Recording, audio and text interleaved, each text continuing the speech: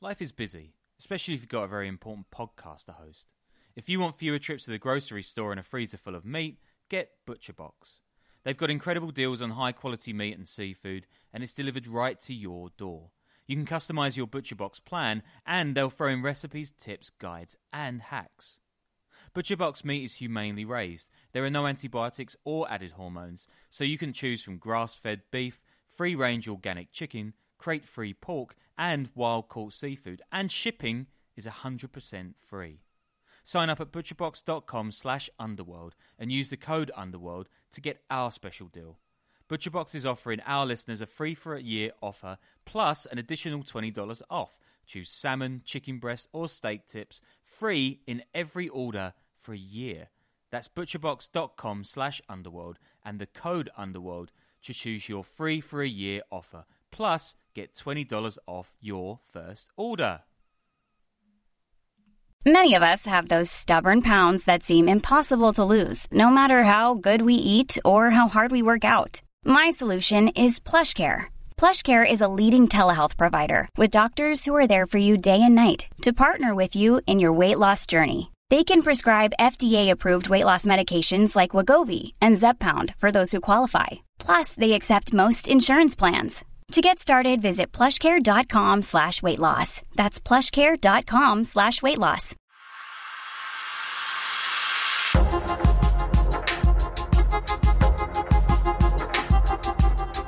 Welcome to the Underworld Podcast, the podcast where we dive into the worlds of transnational organized crime and other things related to criminal elements.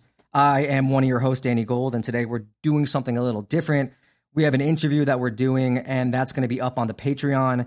We're going to be doing a lot of these for the Patreon, so please go sign up. That's patreon.com/the Underworld Podcast. If you chip in $5, you'll get access to this. If you're hearing this, actually, we probably made it public too, just because Toby's got a great story to tell and a lot of stuff to say. And my first guest is Toby Muse, who just came out with a book called Kilo, which is an exploration of the Colombian cartels and the cocaine market. And it's honestly one of the best books you'll ever read on the drug war, if not the best book. It's basically, if you've read Michael Hare's Dispatches, it's that, but for the drug world. So, hey, thanks for having me on, Danny. I really appreciate it. And this is a great podcast you've set. I really enjoyed the first couple of episodes I've heard. You're doing a great job. Toby and I actually go way back since before I was even really a journalist. We met when I was just starting to learn how to do video, and I visited him in Colombia, and Toby's been there for, you were there for 15, 20 years? Yeah, I arrived to Colombia in the year 2000. I arrived for the first peace, not the first peace process. I arrived for a Colombian peace process, managed to hang around for enough years to witness another peace process, and after that one, I left in 2017. Arrived in 2000, left in 2017. And just to illustrate like the kind of guy you are, I mean, you are these sort of classic reporters you don't hear about much, going to the bars, meeting cartel guys, knowing hitman, just like in the underworld. You don't see that a lot these days. When I visited Toby, I think this was 2010, 2011, maybe around that time. He almost got me killed numerous times. We kept meeting with folks. I was just starting out. I had no idea what I was doing. And Toby was nice enough to take me on assignments with him. And we would go to these places. I remember one time we were like somewhere in the countryside of Medellin, waiting to meet these sicarios, these like child hitmen, these child killers. And Toby had this habit of right before dangerous people would get there, he would look over to me and say, if things go wrong with this interview, they're going to kill us. And he said this. I mean, it was true. Literally. But it was like, I was laying it down straight. If things had gone wrong with those drugged out child sicarios, they would have absolutely killed us. But things didn't go wrong. That poor man it was a bar. Do you remember? And they came round and they were all drinking. And the guy looked at us when we finished the interview and he said, "Man, you've got to get these sicarios out of here." This poor guy, he was like, "Get these people out of my bar." But yeah, it was, but it all turned out all right in the end, I think we could say. Yeah, I mean, I'm still here, so that part worked out. But it was like, I was like a rookie reporter, man. So it was thrilling. And then I think the second time you did that, we were going to meet guys from La Oficina del Immigrado. Can you just kind of say who they are real quick? So the Oficina de Envigado, the Envigado office, is basically the oldest drug cartel in Colombia at this point. They're still surviving. It was set up by Pablo Escobar, and it was the armed wing of the Medellin cartel. It was the outfit that would collect Pablo Escobar's debts. And what happened was it transferred ownership when Pablo Escobar was killed. It was the one relic of the Medellin cartel. His successor took over and kept going, and it still survives to this day. So it's kind of like this piece of history that's still around. Yeah, and they murder people for drugs and for money. And we went to meet, I think, two guys there who were kind of mid-level operatives. When we met them, they were relatively slick. They had jewelry on, and the place we met them that was supposed to be safe was, I think, the top floor, like the penthouse rooftop of a gay club. So we walked up these like 4 or 5 flights of stairs. There's gay pornography playing on all the TVs. But it wasn't even a club. Just sat down. It was I don't know what you would call it here. I mean, in Latin America, there's this whole thing of motels, right? This was a gay motel. It wasn't a club. It was just literally for fucking. Like, I presume we can swear on your podcast, right? It wasn't a club. I don't think there was a zone for dancing. No, it was motel rooms. And all of this gets set up because the friend who was introducing, who you met, the friend of mine is called Marcus. So Marcus is gay. So he would always organize these meetings in the gayest places possible in Medellin. So I would turn up. These guys from the mafia who weren't gay would turn up. And everyone would be like, why are we meeting in the middle of a gay motel? Because Marcus was arranging it. That was the safest place he could find. But you remember, like, we were sitting up there. We had set the camera up. And these two guys... One of them sits there, the kind of more junior guy agrees to do the interview. The more senior one says, no, he orders. And there's this guy walks in Speedos, like looking for the party, looking for the orgy. He's like, and the mafia guy tells him, get out. And this poor guy who's just been looking for an orgy has just been threatened midday by a guy from the Oficina. And the guy in the Speedos knew. People in Medellin, people in Colombia, people in Latin America, they know when you're dealing with a mafioso. So this guy's just wandering around in his Speedos looking for some daytime action and just gets thrown. I didn't remember that. I do remember right before they got there, you were like, if the police come, if anything goes wrong here, they're going to kill us. They're going to blame us and they're going to kill us. So that I remember. And then also, I assumed that Marcus had set up the meet there, but that they had picked the place because it was safe, because it'd be out of the way. No one else in the cartels would see them talking to journalists. No, I think it was a surprise for them, because I didn't even really figure out where we were because I was so focused on the job. Your adrenaline gets up when you're meeting these people, because again, it's something that I take seriously. If the police turn up by bad luck, this all falls on me. I mean, there's no second chances. People aren't going to say, oh, well, what an unhappy coincidence, Toby. I agreed to meet you and the police turned up. They're going to say, you sold me out. So your adrenaline's pumping. So I didn't really kind of figure out until I was walking down after the interview. And then I'm walking past one of the open motel rooms, and it's a big TV and a right close-up of just this gay porn. Like, as close-up as possible. I'm like, oh, that's where I am. All right. But no, they had sent their security in to clear out every room. Not to clear out, but to check. Their bodyguards had gone through that whole place. They were mid-range, but they were upper mid-range. Yeah, they weren't to be trifled with. I do remember as they walked out down the stairs, they turned back around and made sure, they were like, you're going to change our voice, right? And in our face and hide identities. And we were like, yeah. And then one of the guys looked over and said, if something goes wrong with this, something along those lines, and then pointed to Marcus, your fixer, and did the thing where he dragged his thumb across his throat and said, like, if something goes wrong, we're going to kill him. Exactly. Like, kind of laughing about it, too. I mean, just to clarify, Marcus isn't really my fixer. He's a friend I've known for about 13, 15 years. But that's the rule number one of the mafia in Medellin. There's rule number one. El que presenta, paga. Whoever introduces the person pays it. Now, why is that rule so important? It's because then you can't turn around and say, oh man, I had no idea that guy was an undercover DEA agent. No, you pay. If I introduce someone to someone else, that is 100% on my responsibility. So Marcus, often when he was setting these things up, he was taking a tremendous risk, to introduce us to people like that, because if anything goes wrong, it's on him. And I think one of the more fascinating things I learned while down there, which kind of blew my mind, was about Marcus himself, and that the fact that he was pretty openly gay and he was accepted by the cartels, which is generally something, in popular culture you don't really think is happens, right? The assumption is that these are very machismo oriented places and gay men are looked down upon or not accepted.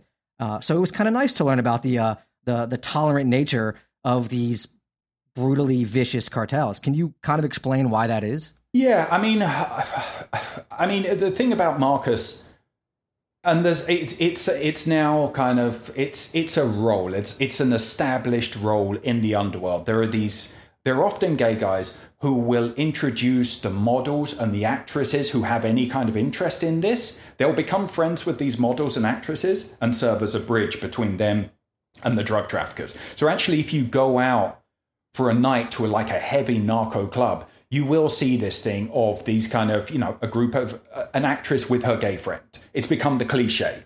And that's often the way that these guys will arrange these romantic affairs, to be kind of romantic in describing them. So it's kind of an established figure in the underworld scene.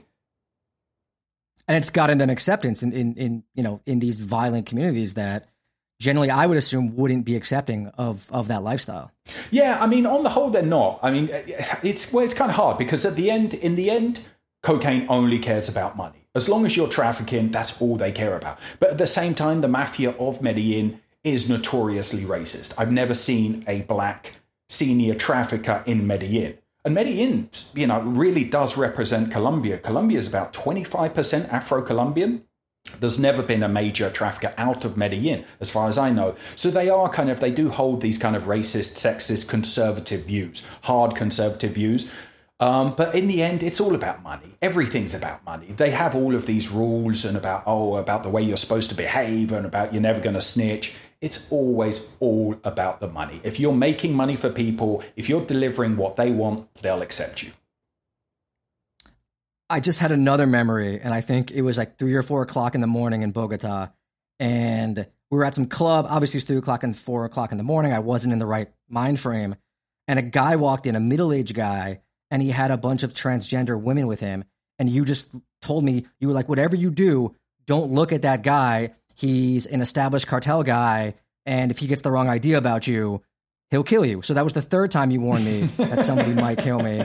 And then, of course, when I'm out of my face, all I'm going to do is stare at that guy and try to figure out what his deal is and who he is. Well, I think so. Again, really, really well done there. I think I took the state you were in and thought, my God, you may go over there and hug him or something and try and get a selfie photo with the guy or not. And I was trying to self-preservation kicked in. I can't remember who that would be, but wait, I wonder if that was the man.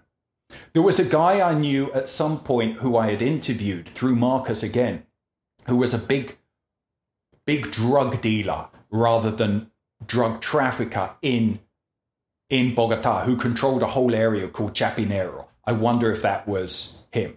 I know he had a lot of trans girlfriends. That could be him. And then speaking of Bogota too, I think one of the things that you taught me about, which I thought was interesting, was the worst neighborhood in Bogota that you spent a lot of time in, that was called the Bronx.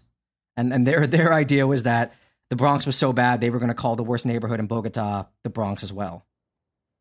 Yeah, I didn't spend a lot of time actually in the Bronx. The Bronx is this kind of, so it's this open-air drug market. I ended up doing a big story, but we couldn't get in. We tried repeatedly to try and get cameras in there, and we just couldn't. The open-air drug market, it's hard to kind of explain. It's basically, imagine 3 or 4 blocks squared. Probably not that big, but, I don't know, 6 blocks in total. The police would only ever go in there as a massive operation. It was basically, you had homeless people were there, drug addict homeless people were there who would go to consume their drugs. You'd also have these motels inside where people from the wealthier areas would go and just rent a hotel room and consume drugs for a whole 48 hours. It was this kind of weird, no rule kind of, I don't even know how to hail it. I mean, to some people, they've described it as heaven, and obviously some people describe it as hell. There are truly atrocious stories that come out of there. It was so organized, the violence, that everyone understood the police knew where to look every Thursday for the bodies.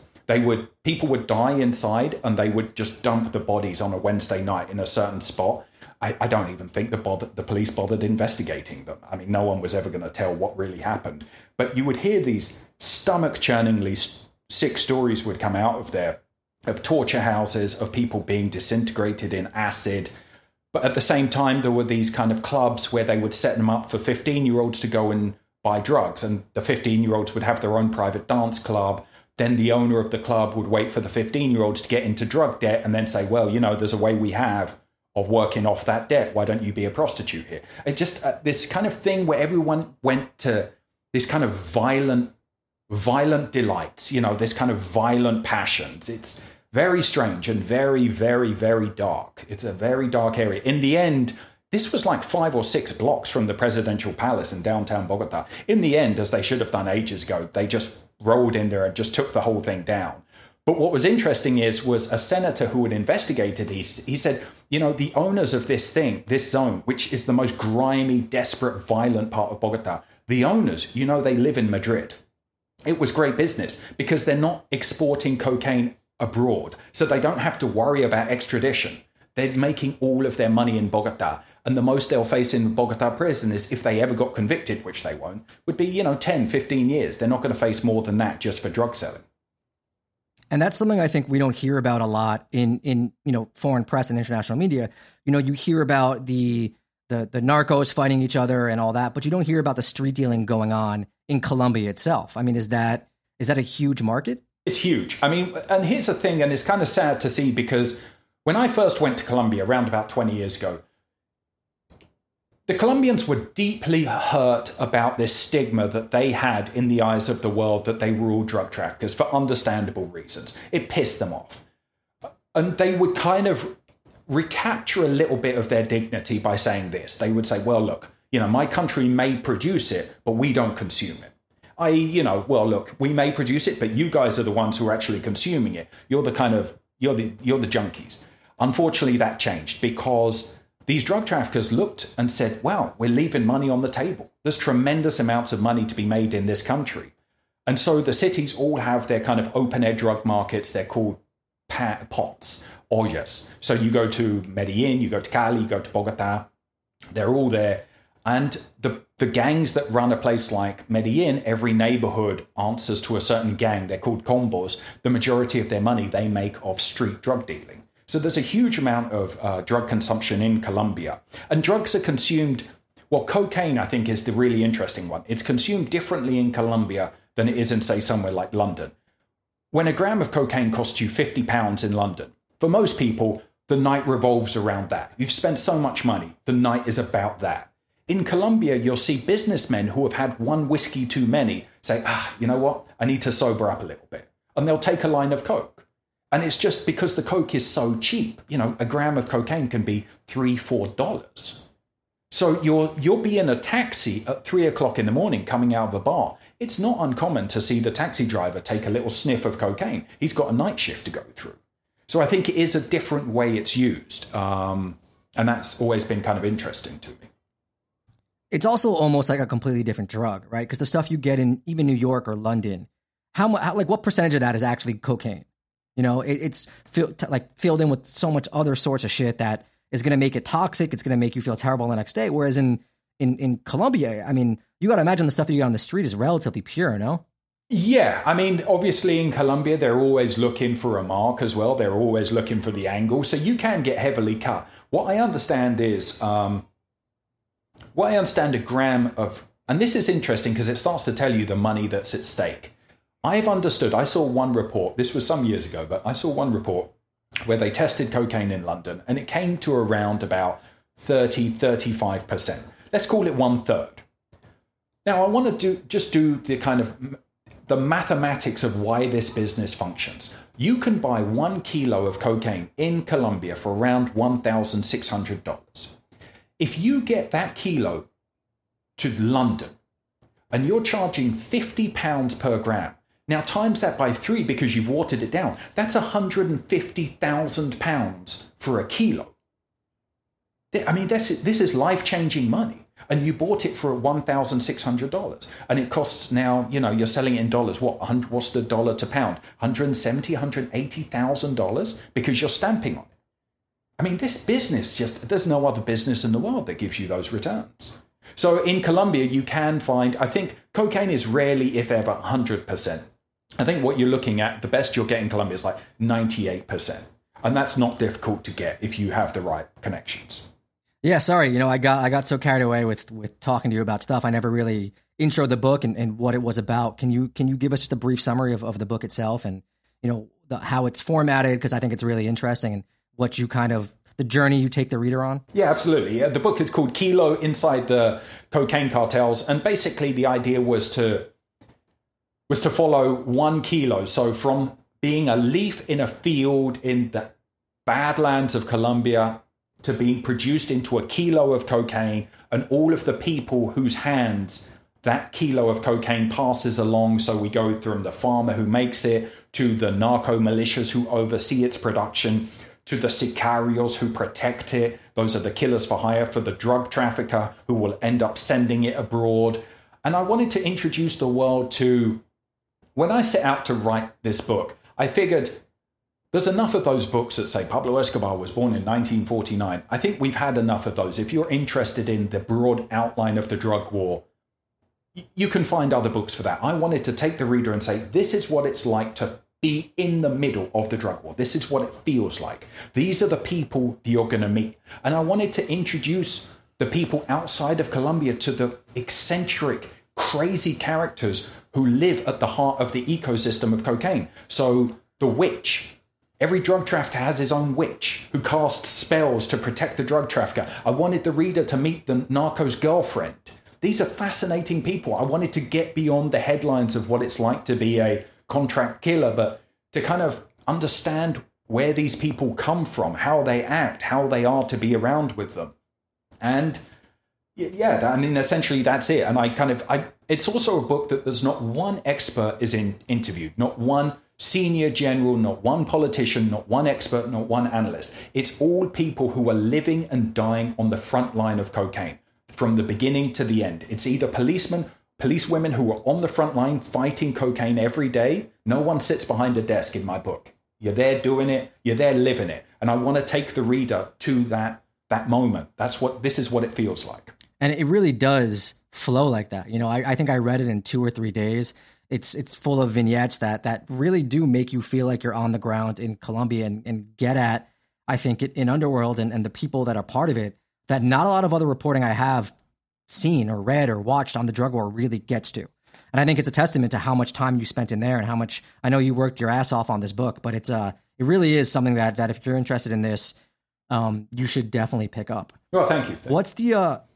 What's the situation in Colombia like right now? I've only seen bits and pieces, but it seems like things are not going well when it comes to drug war, peace, violence, and all of that.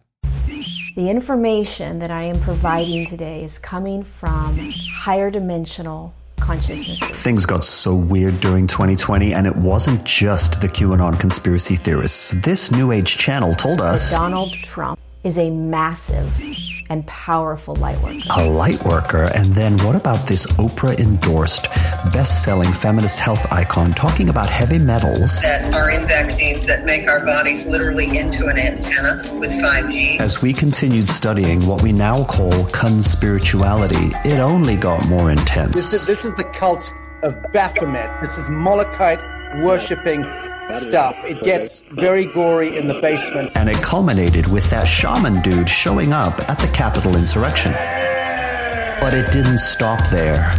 Every week on Conspirituality Podcast, we track the overlaps between New Age spirituality and far-right conspiracy cults.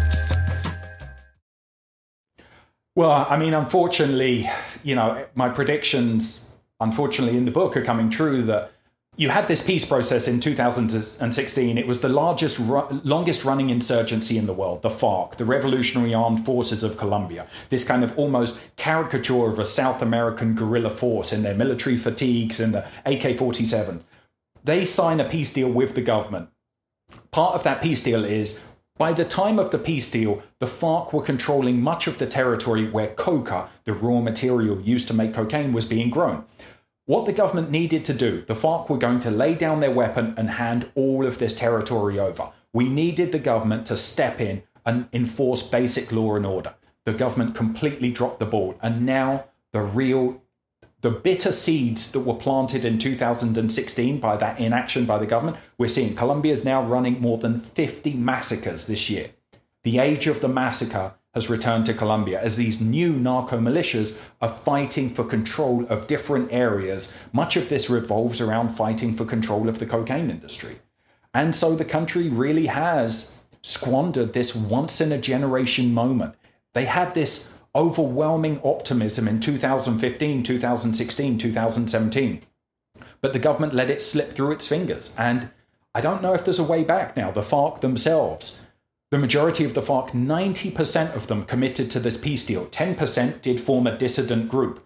But those who laid down their weapon, these brave men and women who said, we have enemies, but I'm going to trust in peace. I'm going to lay down my weapon. More than 200 demobilized FARC guerrillas have been murdered since 2016. It's endlessly sad. It's very hard to see any optimism on the horizon. And a final point, as long as there's cocaine in Colombia, Colombia will not know peace. And as long as the world continues to consume cocaine, Colombia is likely to continue producing it. Who is killing the demobilized members of the FARC? So this is part of these new narco militias that are coming out. So on one hand, it's the old far-right paramilitaries who will often kind of assume new names. They'll kind of the far-right paramilitaries will demobilize in a big show, but then often they'll just keep on doing it. And in some cases, it's been members of the army who were not ready to forgive what they saw happen in that civil war. And they've taken this advantage in a very cowardly way to get their enemy when the enemy is no longer armed. I mean, it's contemptible, that. And that's certainly one case we know of where one guerrilla was stopped on a lonely path, and he was driving his motorbike and he was killed within minutes of this encounter with these soldiers. Yeah, it seems like too, despite all the massacres and murders, there's no shortage of young people that are still joining these organizations and taking part in these narco wars. And it reminds me, you had this line, I think, in an old article about how Colombia's greatest natural resource wasn't cocaine; it was angry young men, or something along those lines. I mean, are people still looking to get into this world despite knowing the consequences, and why? Absolutely, because Colombia is one of the most unequal countries on earth, and Colombia can feel feudal once you get out into the countryside. It's just incredible when you go to these different parts of the countryside. The poverty is almost without limit. It's heartbreaking. And these kids, and this is the one thing that you kind of really, I know it's obvious. I know it's so obvious, but you really need to see these things up close to be reminded of it. Everybody wants to be somebody in this life. And if you're grown up in this country where if you're born poor, it's almost a certain ticket to dying poor, how do you break free of that? Well, one way is saying, well, the legal path, I have nothing open to me legally. I may as well join the illegal groups. Then I can be someone. I can command some sort of respect. And I've seen it. I was with the FARC. Now, this is not controversial, but this is back in the news again. I was with the FARC in about 2018, and they had this teenager who was with us, a sadistic little bastard. He must have been about 14, 15. And we were on donkeys, and he would whip the donkey. A deranged little bastard. But he had his AK over his shoulder. But you would see him walking through the village, and he commanded some respect. That was one of the few ways he was going to be able to command some sort of respect from people, because otherwise he thought his life was just going to be, another peasant.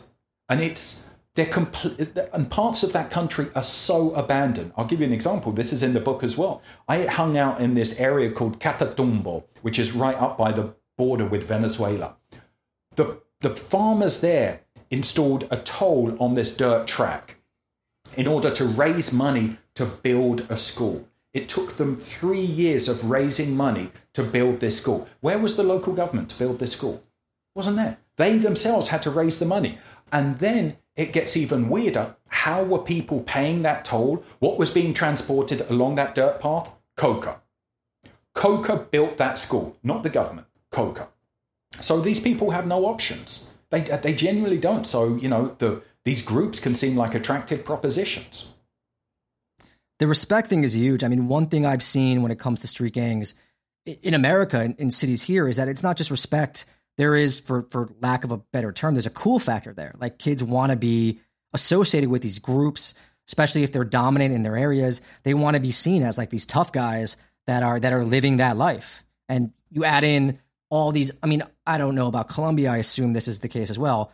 Instagram, social media, like people are putting all that stuff out there and kids are seeing it younger and younger. And that factor lures them in a way that I think other stuff doesn't.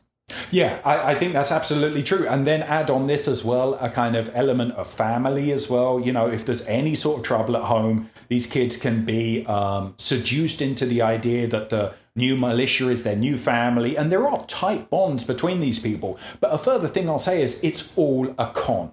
And this is what you actually find people who will admit it openly. It's all just one big con. And they all live to regret it, I've noticed.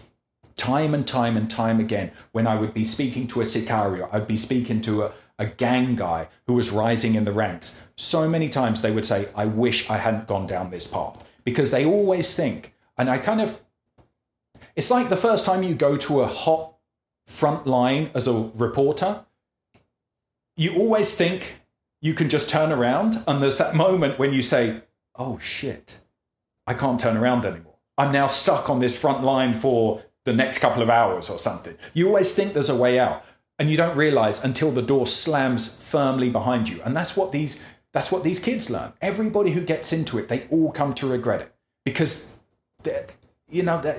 when you're 16 and you say, oh, I'm not going to live until I'm 30, I don't care, I'm just going to have a great 14 years or whatever. Okay, that's cool. But what happens when you're 27 now? And then the time is running out in front of you, and you regret it. They all come to regret it. You had a lot of experience with these guys. I mean, what's that like when you're at bars, at parties, up in the countryside, at the ranches they have their parties at, and you're there just hanging out with them? And I mean, I assume some of them know you're a journalist. Like, how do you prepare yourself for that? What sort of precautions do you have? Stupid. Yeah, I didn't really take that many precautions. I kind of, it would be these nights out in these clubs, and I knew enough of the people that I could, and I think people were forewarned. So I could kind of say, hey, how you been? And I would see that person from that story. Sometimes it was very, very strange. I somehow got invited to, at some point in time, the office of Envigado would have this weekly meeting where they would have dinner. They would have dinner in this very humble little, it wasn't the senior leadership, but it was guys who ran neighborhoods. So they would come in, and then I went with Marcus. I don't know what the fuck Marcus was thinking, but it was one of Colombia's most famous models, who's still tremendously famous, was acting like she was dressed in this kind of white, long dress. It was like an English tea party for the Queen or something. And she's surrounded by these guys, some with huge beer bellies, wearing baseball caps, wearing Nike trainers. She's this vision of a refined lady, and she says, oh, welcome, and what is your name? And speaking to me like this, and then this guy behind her burping and ordering more chicken soup. And these guys would look at me, and I guess everyone thought someone else must have invited me. And it must have been later, they must have been like, who the fuck was that guy, right?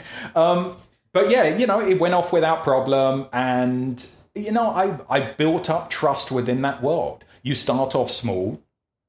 You start off interviewing a sicario, and, a sicario can go from someone who's a neighborhood sicario who's about as expendable as anything on this planet. They don't care. They can get another sicario like that, a bottom rung sicario. A top rung sicario is a tremendously important person, but, a neighborhood sicario. So it started off there. People realized I wasn't setting them up. I was honoring my word. And, again, so many people want to hear their story told. People really dig that. So you've got in Mexico, I'm just back from Mexico, and just that whole thing about those narco corridos, the songs, right? People dig that. People dig the feeling of other people hearing about their lives. The sicario thing, man, it's just like, you have this image in your head before you meet these kids of a killer, right? Of someone who's a contract killer, who's like slick and well put together. These kids were like 15 wearing mesh shorts and flip-flops. And I mean, that was another thing too. This was almost 10 years ago that I think I was relatively shocked by. Oh, absolutely. Because when you hear the word assassin, you think it's like Day of the Jackal kind of shit, right? You think it's like, on a rooftop with the sharpshooter, and you're going to, dude in a suit. Exactly. You're taking out some suit on a nice motorcycle and Ray-Bans on. Or you're taking out some senior member of NATO or something. No, these are kids with baseball caps in shorts. They're on the back of a bike. It's brutal, man. But that shows you how violent these societies are. And it's this kind of, I would trace it back to just the horror and the violence of that conquest by the Spanish. These have always been very, very violent societies. Colombia more than most, I should say. Colombia is violent even by a violent part of the world. And let's remember, I don't think enough people understand how violent that part of the world is. I think if you go from Mexico down to Chile, including the Caribbean, you have about 500 million people, 600 million people. So you can figure out, what's that, like less than 10% of the world's population, 8%. Today, 1 in 3 of every homicide that has been carried out today will occur in that zone. We think the Middle East is violent. We think Africa's violent. No, it's not. Not compared to Latin America. This place is on fire. Latin America, from Mexico to Brazil, to Colombia, to Venezuela, to El Salvador, Honduras, Guatemala. These are tremendously violent societies, and they're also tremendously unequal societies. And it's this history of political violence often in these countries. Colombia is a perfect example of that. I would say it was the rich and the oligarchy of Colombia that really taught everybody in that country how to use political violence to achieve your aims. I mean, I imagine the cocaine and the tremendous amount of guns has got to factor in as well, too.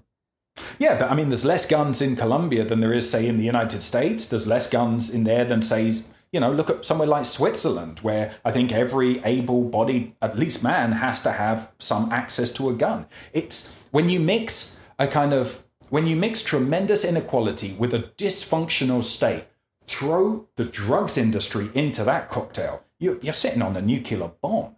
And that's the fact of it. The tremendous damage the war on drugs does to that part of the world, and it's all being carried out in your name, in my name, in everybody who's listening to this podcast. That war is being carried out in your name. And it's the biggest public policy failure I can think of, and no one questions it. That's the thing that blows my mind. Get 10 leading journalists around a table, every one of them will say, oh, well, of course, the war on drugs we failed. So why isn't anyone writing a front page story on the New York Times? End the war on drugs. Reform the war on drugs. Why is no one asking for that? It blows my mind. I mean, I think they are to a degree, no, especially domestically when it comes to prosecuting people for nonviolent drug offenses and things like that. And there's been debates about legalizing. I mean, obviously it's still taking forever for weed to get legalized around the country, but there's been some progress made in that too. I got to assume, like I can't say for certain, but that the weed industry isn't as violent as it once was 10, 15, 20 years ago when everything was illegal. No, and I hope you're right. But I would say this too. Look, I mean, probably politically, I'm probably sensitive, more in line with the people who say legalize it all, because I don't see any other. I'm not firmly committed to that position, but I don't see any other option. But just to take that legalization, and let's look at the model for marijuana. This was a 40-year project of guys setting up grassroots organizations, getting celebrities to go forward. Remember Willie Nelson? People would laugh at him. Oh, you're the weed head. You're the pothead. He was brave enough to say, I believe in this. Go forward, be mocked. Where is the person? Where is that actor who is giving an interview to promote their new film and say, by the way, I think all drugs ought to be legalized? There's a test, I would say, about how far advanced the political work has done. Turn up to your uncle and your aunt tonight and just say, Uncle, Auntie, I believe heroin ought to be sold at every chemist. And just look at, I believe cocaine ought to be sold at the chemists. When you see their mouth hit the floor, you'll know how much political work is still to be done. I got to be honest with you. I got an uncle in my family that I'm pretty sure might have been involved. I'm not going to say which uncle. I've got a bunch of them. But I don't think his mouth would drop. I know you were making a rhetorical point, but I just wanted to throw that out there. Hey, no, peace to the uncle, you know. But yeah, the last question I have, this has been always illuminating and fun, is something that I was taken by surprise when you were telling me about it, I think a couple months ago, and that's this legend of this cartel guy, Don Berna, who I hadn't really heard much about, but it seems like he's someone that should be really well known. Can you kind of tell us his story, what's the situation with him right now, and what he could potentially bring to the table when it comes to having some sort of peace in Colombia? So Don Berna's this tremendously fascinating character. He's in, for the people who have seen Narcos, he's in the second series when he's instrumental in the takedown of Pablo Escobar. And people ask me often about Narcos, and I'll talk for Narcos in Colombia. Is this real? Is this true? When it comes to the actual Narcos themselves, yes, it's basically following real life. What they're presenting in that series is basically real life. Yeah, look, obviously they've hyped up the participation of the Americans. That's a natural. It's for an American audience primarily. But when they're dealing with describing the actions of these Colombian narcos, it's pretty truthful.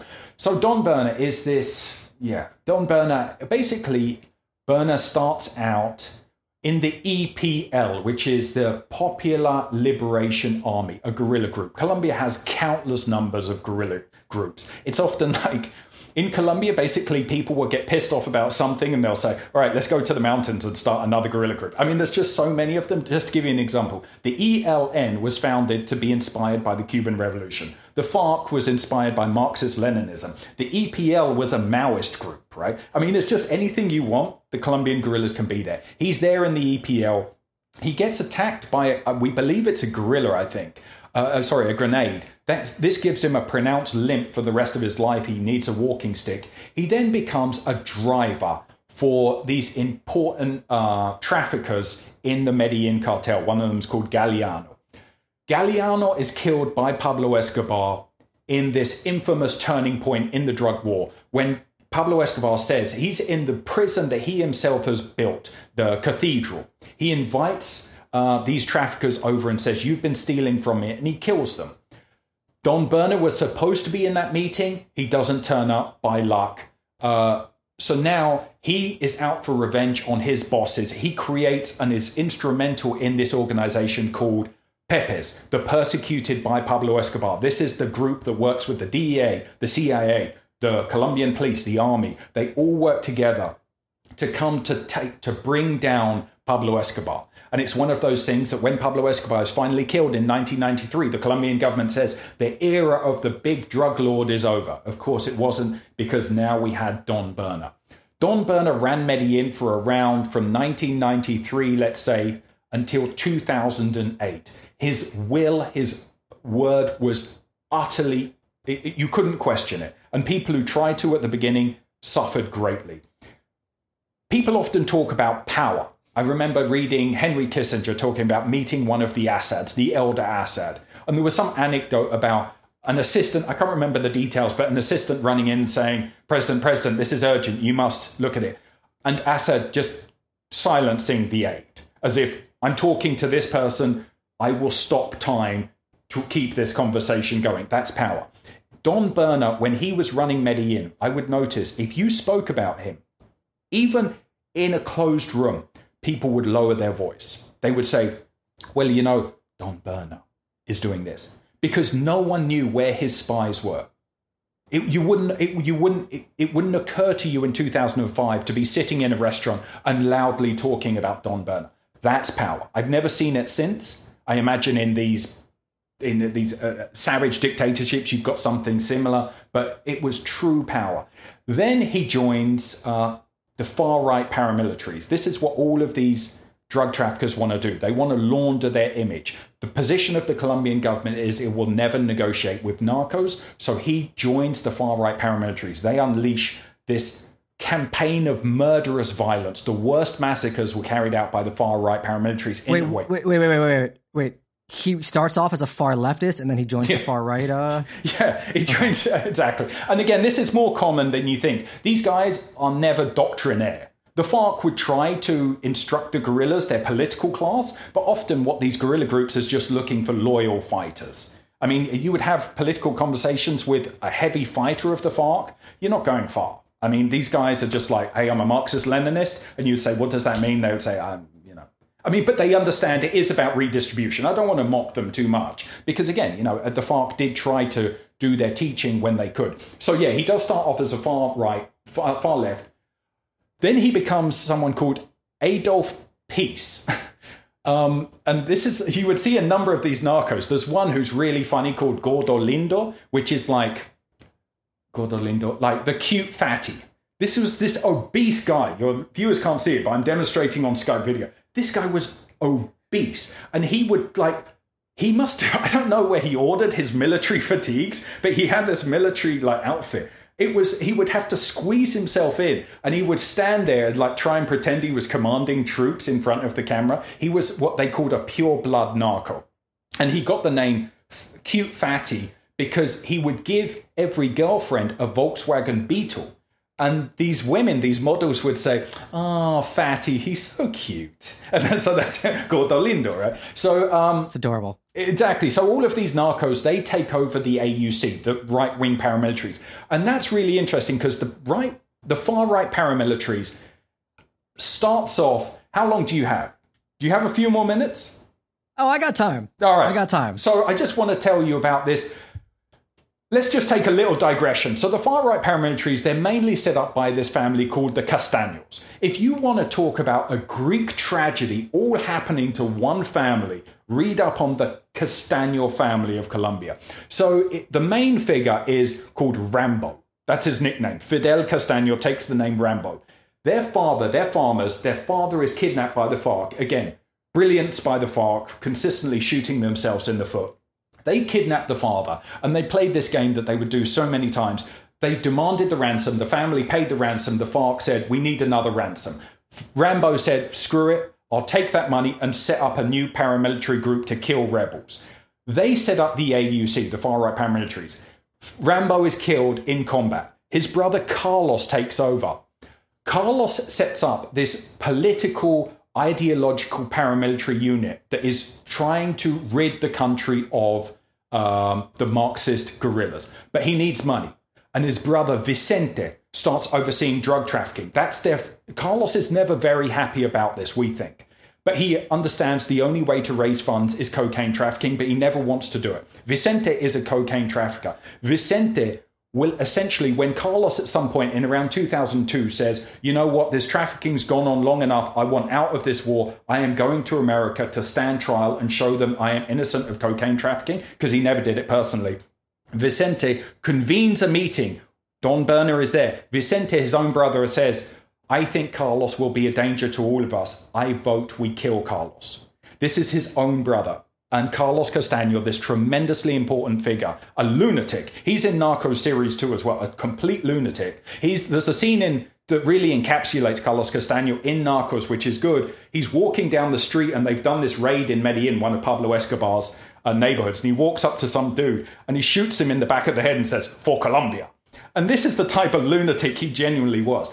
So Don Berna is one of the narcos who infiltrates this far-right paramilitary group, and he achieves tremendous success, and he's trying to launder his image. And in 2008, as part of a peace process with the government, this is what the narcos have all been aiming for, a peace process with the government where they can clean their image, they can keep some of their money. The problem is, them and the government can't come to terms about what the peace deal should be. The government wants a pretty serious 8 years in prison. Well, it's not that serious. It can be at their own kind of farms. But the paramilitaries are saying that's too much. The paramilitaries start to hint that they have a lot of information about which were the politicians, generals, colonels who worked with them. And they start hinting that they're prepared to share that information. Overnight, the government extradites 10, 15 of the most important paramilitaries to the US, where they all were convicted of cocaine trafficking. Don Berna got a 32-year sentence. Now, where does Don Berna sit at the moment? I would speak to narcos in Medellin, even a couple of years ago. I said, what would happen if Don Berna came back? These narcos told me if Don Berna wanted it, they thought people in Medellin would step aside. I don't know if Don Berna would want it. He would be under the microscope. I don't know how he would get away with it. But that's the respect they still hold for this tremendously important figure. Step aside in a way where there would be there would still be obviously drug trafficking, but there would be peace. Like, are we talking about you bring the head of the snake back and things calm down underneath? That's a great question. So when Don Berner runs Medellin, as I say, from 1993 roughly to 2008. What happens in 2008? He's extradited to the US. Medellin has been in consistent chaos since then. Now, we had a massive drug war immediately after his extradition as people tried to take the crown. It was this long drawn out war between two figures within the office of Envigado. They think 4,000 people died in that drug war. Finally, one side, one of the capos, took control, but he had bled so much for the crown, no one had to respect him. In my book, what's interesting is the trafficker I get to know, Alex, has this plan. His plan is he wants another war in Medellin. Why? Because there hasn't been a single leader of the drug world. All of these other independent drug traffickers have emerged in the shadows. And he wants to oversee, again, the dream is a deal with the government. He wants to get all of the drug traffickers to agree to a deal, and then they can keep their money. Get out of the game, keep the money. But as long as you have all of these unaccounted drug lords, it's like the old cliche of herding cats. You can't get them together. So he wants a bunch of them killed in a war, those left to come together as a kind of all in agreement, negotiate with the government. That was his plan. So Medellin still to this day is in chaos. You have basically 3 drug cartels in that city. Another drug war is just a matter of time. Are there rumors of him potentially being released from prison, some sort of deal where he would go back and sort of calm things down? I know efforts are underway to try and get Berner legally to get his sentence shortened. Damn. But yeah, I mean, that's the whole thing, right? You always, and interestingly enough, that was a plot point in Sicario too, right? When you have people fighting over territory, that's when things are always the worst. Absolutely. And that's the history of, I mean, you look at Mexico right now. Again, I was just in Tijuana, fantastic city. I mean, just what an amazing city. But I mean, that place is just on fire. Because again, you've got at least three major cartels fighting for control of this strategically important city. Colombia's the same way. And that's why you're seeing all of this violence across the whole country. Because again, remember, 2016, the FARC, not completely, but largely controlled a lot of the coca. When they handed over that territory, they had instilled peace in that territory. When they gave it over to the government, it became a free-for-all. It was like a starting pistol going off. And all of the cartels, all of the different guerrilla groups raced to control that coca. And that's what we're living through now. And honestly, I don't see much I don't see much cause for hope at the moment. And a final thing that I don't think enough people are really aware of. It's portrayed by books like, by TV series like Narcos and books that Pablo Escobar was the golden age of cocaine. That's not true. You and I are living through the golden age of cocaine right now. There is more cocaine right now than ever before. This is it, man. And on that positive note, I think we're gonna call it. Thank you so much for coming on. Do you want to plug your book or anything else one more time? Yeah, absolutely. The book is called Kilo Inside the Cocaine Cartels. It's available here in America by William Morrow. In England, it's published by eBerry. It's going to be published in Turkish. It's going to be published in Slovakian. It's going to be published in Germany. It's going to be published in Holland. So all of your listeners around the world, there's many different versions for them to get their hands on. Last I saw, we were #1 in documentary podcasts in Latvia. Is there going to be a Latvian version, or are you letting my fans down? I'm going to get on that right now. I'm going to speak to the agent Please right do. now. They apparently love good stories. But yeah, the book is fantastic. Thanks again for coming on.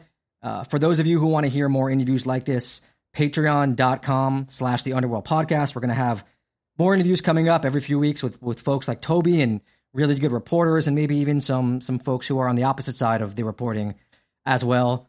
And thanks again. Underworld Podcast signing off. Yeah, and Danny, just to say one thing as well. I just want to say, first of all, thanks for having me on, but also, good job for what you're doing, because a lot of the media is so boring at this point. And, people like you and Jake really creating your own media, I think that's the future, because I am so bored by the majority of the media output. I want those independent voices, media that has a voice, not the bland consensus we see. So I wish your podcast the best of luck, and, keep doing what you're doing, because you're doing a good job so far. Thanks, man. I don't really have a choice or anything else at the moment. And Yeah, I mean, we're trying, right? I'm pretty bored by the other options out there as well. Hopefully people are not bored by this. So thanks again for having us on. I mean, thanks again for coming on. Whatever. Thanks. You're still listening now. It doesn't matter. Like, you love us. It's my pleasure to have you on, Danny. Come back on whenever you want. Yeah. All right.